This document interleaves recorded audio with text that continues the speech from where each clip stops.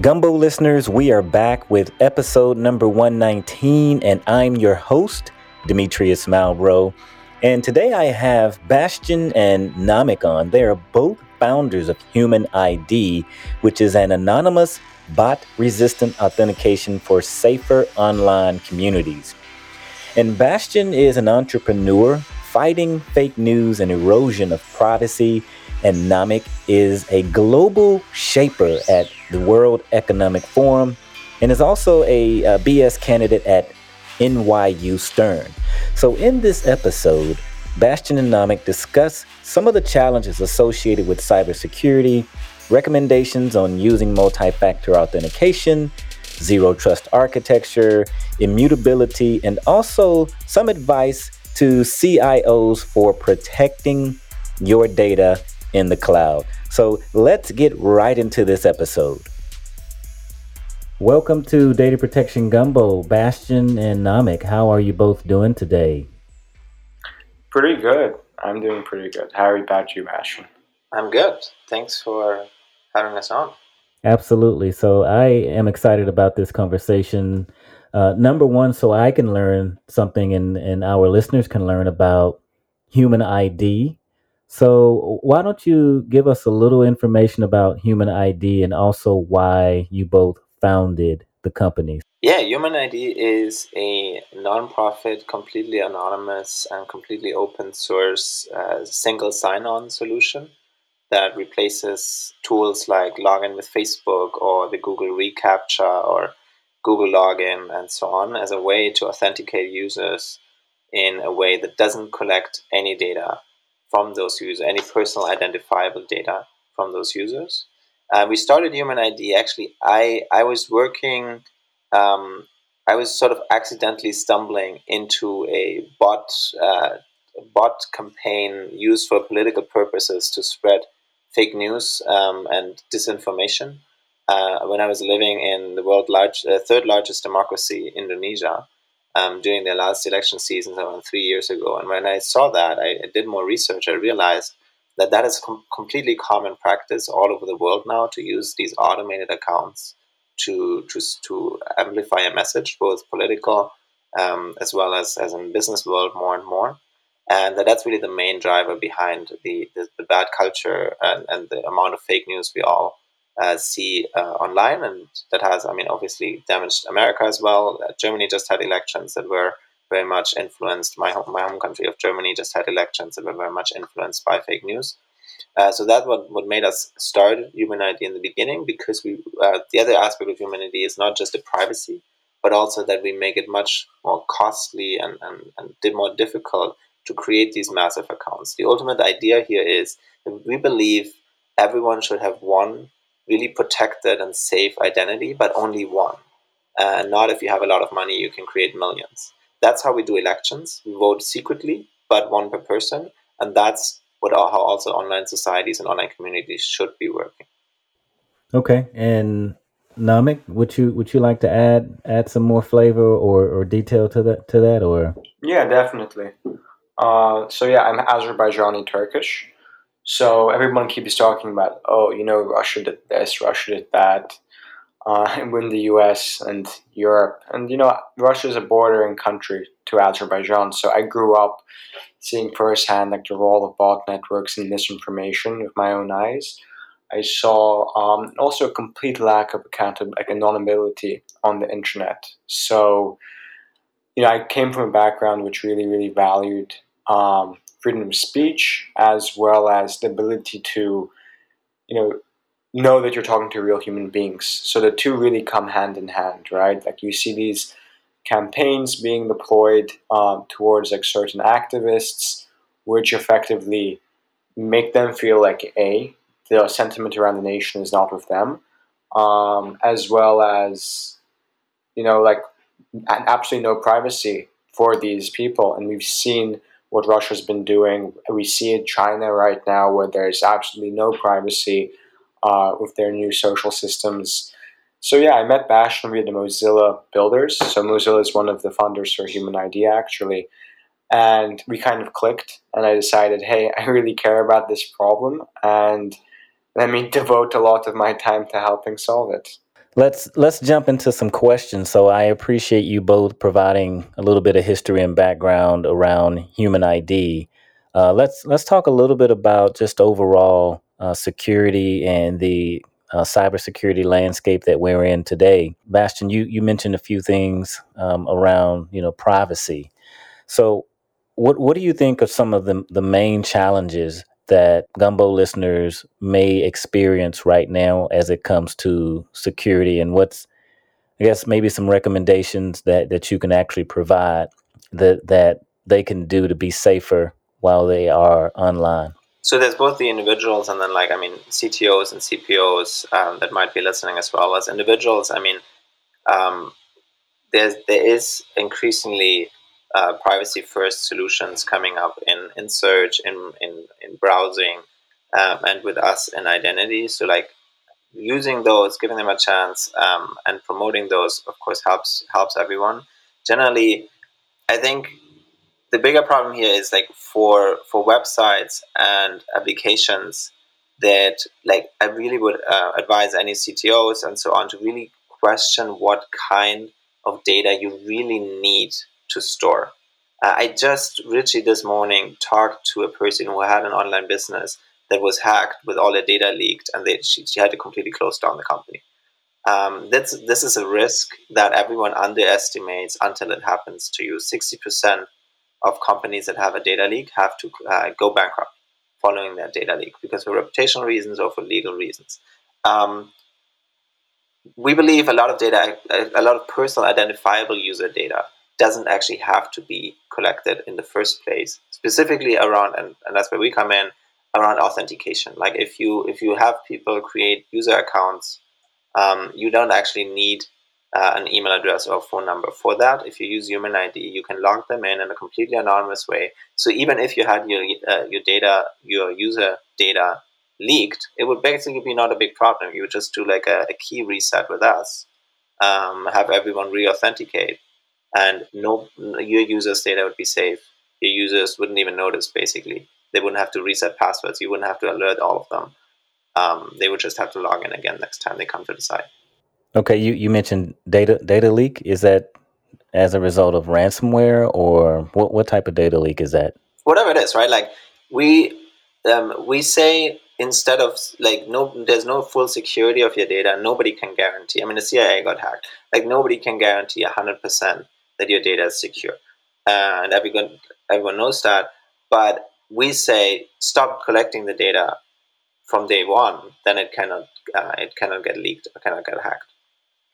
And then whatever the attacker is, right? If there's no data to be hacked, then no ransomware, no accident. And that's actually the number one reason for data leaks, is accidentally leaving something somewhere in the open. All of this will not do the damage that it does right now.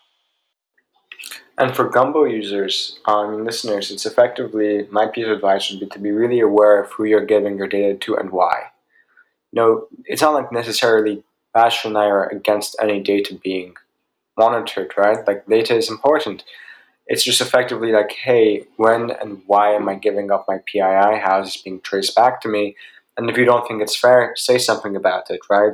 Individual change, tell whichever groups, especially if it's a small app, right, that you're giving your data to, tell them how you feel. And if you have a very fundamental disagreement with the decision of that company, do something about it, right? So there are privacy-first solutions. There's Brave, there's DuckDuckGo, there's now Human ID. And there's going to be way more coming up. People are starting to see, hey, this is a profitable field because there's a market fit. And it's important. You're optimizing for productivity. You're optimizing for humanity instead of just blind profits, right? Which we're seeing happen of a fair share of companies right now. So I guess that'd be my piece of advice. Does this align with GDPR? And if so, I guess which piece? Is this more like the right to be forgotten? Or how exactly does this align with some of the compliance and regulations that are out there? Yeah, so GDPR and CCPA, they put requirements for companies to how to save the data properly and so on, and to let people delete their accounts and so on. But if you don't even collect personal identifiable information from the beginning, then it will be much easier for you to store it accurately, and you might not have a lot of these requirements might not even apply to you, or apply to lesser extent. Obviously, it depends on the specific implementation, the specific use case. Sometimes you need personal identifiable information. For example, if you're an e-commerce company, of course, you're going to have like credit card and so on. But if you're, for example, running a community, a social network, something like this, you might actually need absolutely none of this stuff, and therefore be GDPR compliant automatically from day one. Okay. And so it seems like it directly links into, and I guess it makes it a lot easier Yes. for someone to maybe comply with GDPR or CCPA. Also, something that comes to mind as well. I know you have your human ID technology, and the way that you actually protect that information. Kind of peeking into the future, Elon Musk is raving AI and artificial intelligence and what it's going to do to us or for us. But how do you guys view artificial intelligence being used, especially in this technology in today's world and into the future? I mean, I think we both agree AI, and we all probably agree AI is like super cool, right? Like from a purely conceptual model, it's very interesting. It's all about what happens when bad actors get your hands onto it. Bastian's facial movements makes it seem like he'll disagree with me. That's awesome. But effectively, when it comes to bad actors, I'm super, super worried. Because honestly, right now, stuff like OpenAI, which is actually funded by Musk, we're effectively seeing algorithms and stuff that are as smart as humans, right? And when it comes to writing, they're just as great of writers as humans. So there was an actually really interesting study where a college professor received like a bunch of papers, same concept. Some were written by GPT-3, I believe is the name, and some were written by humans. And on average, the AI scored higher. So what does this mean for conversations we have online? How will we know who's real or not? Right now, we already have an unprecedented bot network issue on the internet, right? Like, there are more fake accounts on Facebook than there are real accounts. And Facebook admitted to deleting billions of them last year. There's only so many billions of humans that exist on this planet, right? The problem is quite clear. Now, what happens when all of these bots are also super sophisticated? They're phenomenal writers, and we can't tell who's real or not. It's already very difficult right now. With AI, it'll be near impossible. And I guess that's my biggest concern when it comes to the role of AI in the future of discussions is like, it goes back to what Bastian was saying, right? Like right now, someone rich can buy 1 million accounts, and that sucks. What happens when those 1 million accounts are also insanely sophisticated, and they already are now, but even more so?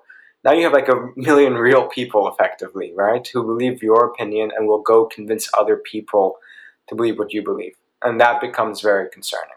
So are we talking about AI actually creating accounts, like these bots creating fake accounts, and there's a mission behind those accounts to steal data and information and to maybe be used in kind of crazy ways? Not necessarily to steal information, it could be potentially as well, but we see the bigger danger really in these bots to pretend to be human beings and then push a certain agenda. And if that is a market, if that is a product for commercial reasons, or if that is a political product, so propaganda, or if that is like a for a political movement or campaign, or if that is a fake grassroots political activism, or if that is fake news of any sorts. The reason the bigger problem is if there's millions of fake human beings that advocate something, they will be louder, they will be more heard than real people, and that really undermines the public discussion and democracy. People, like, thinking about it, for example, in the context of an authoritarian regime, if you are a opponent of the government, but every voice you hear online is advocating for the government, and you don't know that these are fake users because they're AI-powered bots, you will think you are the exception and you will not speak up, even though you might actually be in the majority. We don't know that anymore if we don't know who is human and who is not online. And if somebody with access to tech, or with the ability to censor big tech, or like get certain accounts banned, that's another problem, can just shape the narrative, basically. And we've seen this. I mean, it started from obviously the 2016 discussion in the US, and we now know from whistleblowers coming out of Facebook that this is completely common in all across the world, in democracies all across the world. And that is not, there's a political dimension to it, of course, but there's there's there's commercial interests being spread. There is bullying. There's cyber criminality. There's just a recent study about how mental health effect of Instagram on teenagers that is oftentimes driven by the fact that there's no accountability, that people that get banned or blocked from one person just can come back with a different account 2 minutes later because there's not one voice per person. We're advocating for an internet where everyone has a protected identity, but only one and not a million. Bastian also touched on something which is, I'm going to make a tiny tangent, but I think it might be interesting for listeners, about the role of authoritarian groups and social medias and all of this. And we're seeing all this news about like Apple and Russia and like everyone banning whatever Russia wants them to ban. But even Twitter, right, which is known for discourse, is being fined by Facebook for not banning a activist group, right, called the Open Russia. This is like very recent news. So effectively imagine this world where something Bastian touched on is called CIB, Coordinated Inauthentic Behavior. It's when large groups of bots make a lot of noise, real people see this noise, they jump in on that noise, and now this sentiment that was created by bot networks now infiltrate real people at scale, and a lot of people start believing in these things. So now imagine when those are all very sophisticated bots, right? And it's part of a government agenda where they're also silencing the voices of opponents. Becomes very problematic very quickly. In a nutshell, you are minimizing bullying online, so to speak, and kind of blocking the abuse that occurs, and especially if it's an automated attack or you have multiple bots out there, or if individuals decide to create or spin up a new account, that the technology that you provide is some type of way of authenticating and checking and verifying that, number one, it's a human, right? And it's not a computer. And then allowing or disallowing that person to create that account or come back online. Is that kind of a nutshell of what's going on? Yeah, we're stopping that in both the small scale of like one, just like a bully that maybe is blocked in a one-to-one basis or on the platform for their behavior, but also on the large scale of like the concentrated, coordinated, inauthentic behavior that's funded by governments or corporate groups. And we're trying to keep these accounts accountable without keeping personal identifiable information. So anonymity, yes. Lack of accountability, no. Which is like a super cool combination, in my opinion. I like that title.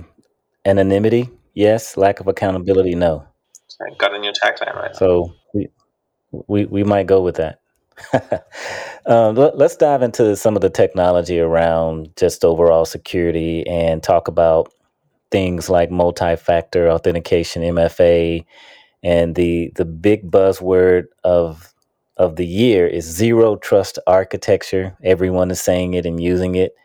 And also there's another term that we use in the backup and recovery world, which is called immutability, which primarily helps secure and lock down disk repositories or any stored data so that attackers cannot modify or change that data.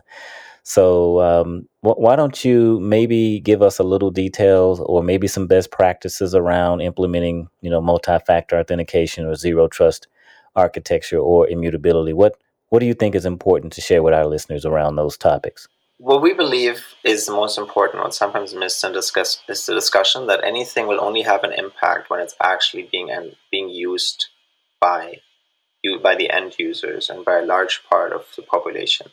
And we're seeing a lot of solutions come up with a great sort of vision and like very idealistic, but then absolutely nobody's using. When you look into the internet, it's like the identity space is dominated by Facebook, by Google, and by generally the email addresses.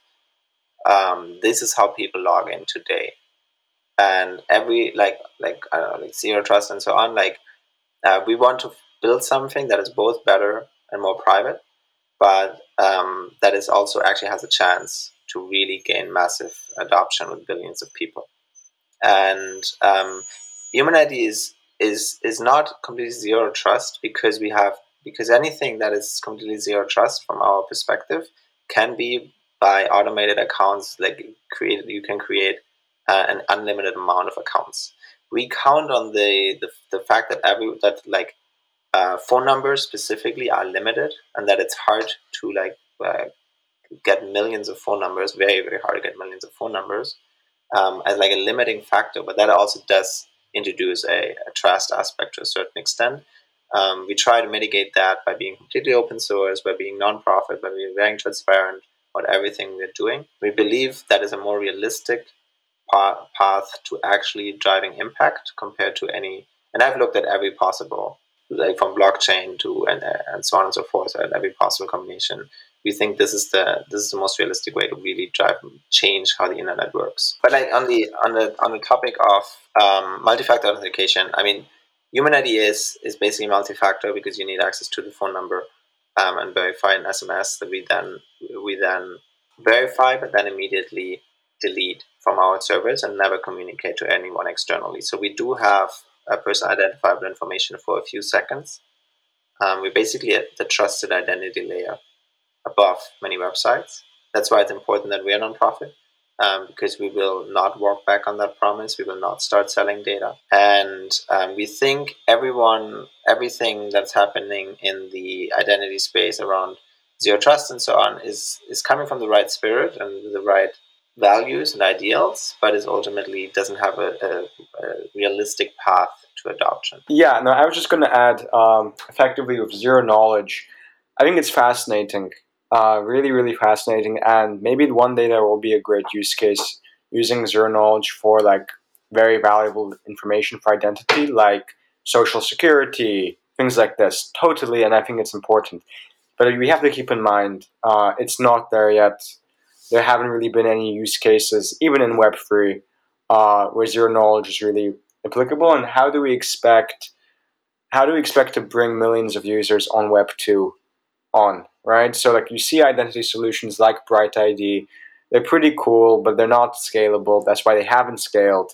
So when Human ID was formed, there was a very large conversation about, hey, how do we make this as easy for as many people to use? How can we make, there's two use cases we like to say. How do we get Bastian's grandparents to use Human ID? And how do we get like these Afghanistani refugees who are now moving out of Afghanistan to be able to use something like Human ID so that their personal data is not tracked by the governments where they are? And I don't think either one is zero knowledge or zero trust. Might be multi-factor authentication for sure, but definitely not the ones where you have to download like 5 different apps to authenticate yourself every time. We need something simple, we need something easy, and that's what we believe will scale, especially for our use case, which, again, it isn't social security or bank transfers, it's social networks, it's polling apps, it's mental health apps, it's whistleblowing apps, things like this, where we really think something like Human ID, again, we're open source, we're non-profit, has the most value. And then it comes to a good point, like this is like something we can build on top, right? Like we can always, once identity is managed by a trusted player and not by Facebook that nobody trusts, then we can actually improve it and move it towards more privacy and more security. And I'm not saying like we're 100% secure, we're 100% private, but we're not 100% zero trust, and so which makes us sort of a point of failure. But that can be addressed in next steps, and we don't have profit incentives. And every engineer that's listening can look at our code and see exactly what we're doing. Okay, gotcha. And you keep mentioning Web 2. Is that Web 2.0, or is that the proper term just to say Web 2? And what exactly is it? Because I don't hear it often, and I can't remember exactly what it is. Maybe I'm making stuff up now. When I think of Web 2, I just think of like the centralized internet, right? So when we have intermediaries like Facebook, if we want to communicate with each other, we go via Facebook. If we want to rent a house, we go via Airbnb instead of directly to the hosts. If we want to listen to music, we use Spotify instead of directly pay those artists. So that's kind of what I think of when I say Web 2. All right. Well, how about one final question here? And Bastian, you mentioned earlier on around information or speaking to a CTO or CIO. So what advice do you have for CIOs and CTOs right now? Just as we are, I guess, in the second wave of COVID-19, and it seems to not want to disappear, which we all would love to say good riddance to COVID-19, but around, it definitely has more people online and glued to their mobile devices, etc. But what advice would you give for CIOs and CTOs right now that's just really relevant and around protecting data? Yeah, really. I mean, doubling down on something I alluded to earlier is really question if you need the data that you're collecting right now, especially around authentication. To authenticate a user and let them create an account and so on, you actually don't need personal identifiable information. There's better solutions out there. The risk, like people always think about the risk of a data leak and the consequences would have like too late. Once it happened, you cannot reverse it and it might destroy your company. So try to plan for that now and don't just think about how to secure data better, but also to just have less data from the get-go, because that's the ultimate secure solution. Okay, and Namik, you want to close us out here? Yeah, I think there's a very good chance in 10 years' time we will look back and see COVID was a catalyst against big tech. We spend so much time on I don't use any social medias except Twitter, but I used to, and all my friends do. So we're seeing, like, what was this? Instagram for kids got scrapped by Facebook recently. Joe Biden is saying Facebook's killing people, has to retract it because of politics. We're seeing a lot of people starting to realize, hey, there's some very, very unhealthy practices on the internet. And I personally do believe COVID has a massive role to play with it. We're stuck inside our houses for a year, some people more. So I really do think that there's a good chance COVID will become a catalyst for us to kind of open our eyes and say, hey, how do I want my data, my life on the internet to be treated? And it's effectively about being ahead of the curve, right? So there are lots of studies out there, and I can send them. There's one by Cisco, it's phenomenal, about the privacy actives. Talks about Gen Z, which I am a part of, and how Gen Z is more focused on privacy than ever before. That doesn't mean they're not pro-data. Again, it's all about how you use your data, but they want to know. So I really, really do recommend people look forward and say, hey, how do I position myself ahead of the curve? Because, you don't want to be late. And a lot of people will be late. And we're working with the people who we believe have the same mission as us, see the same values, and they're integrating human ID or whatever kind of privacy solutions out there to kind of create a better internet. And I definitely think COVID has a massive role to play in it. And now it's up to us individuals as well as entrepreneurs to kind of fix the mess we're in. Because as sad as it is, I don't think Facebook's going to do it for us. I don't think Facebook's going to do it for us. So if you're out there trying to build a Facebook, or if you're building out a whistleblowing app, we actually have some great integrations. They'll be on the news in a week or two, hopefully. If you're out there building something and you care about identity, do it for yourself, right? Bastian mentioned in the beginning of this call someone he spoke to who effectively was bankrupted by a data leak. Do it for yourself, do it for your users, because I promise you, if you're treating them with respect and you care about their privacy and you let them have the power to decide what to share, the pie will be bigger. I guess that's what I want to say.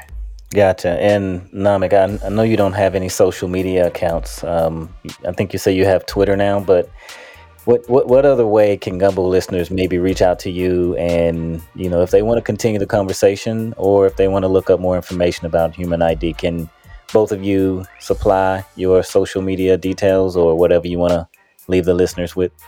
Sure. The easiest one will be human-id.org. That's our website. You can reach out to us via there.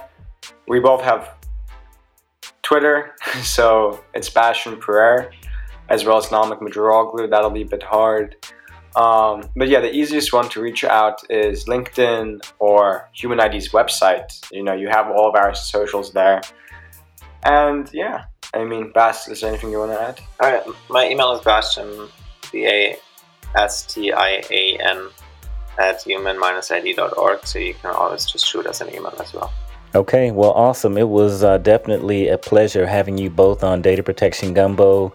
And now you have me looking around virtual corners to make sure that all of my data is safe and that my privacy is my privacy. So thank you both for coming on Data Protection Gumbo. And until next time. Thank you so much, Demetrius, for having us.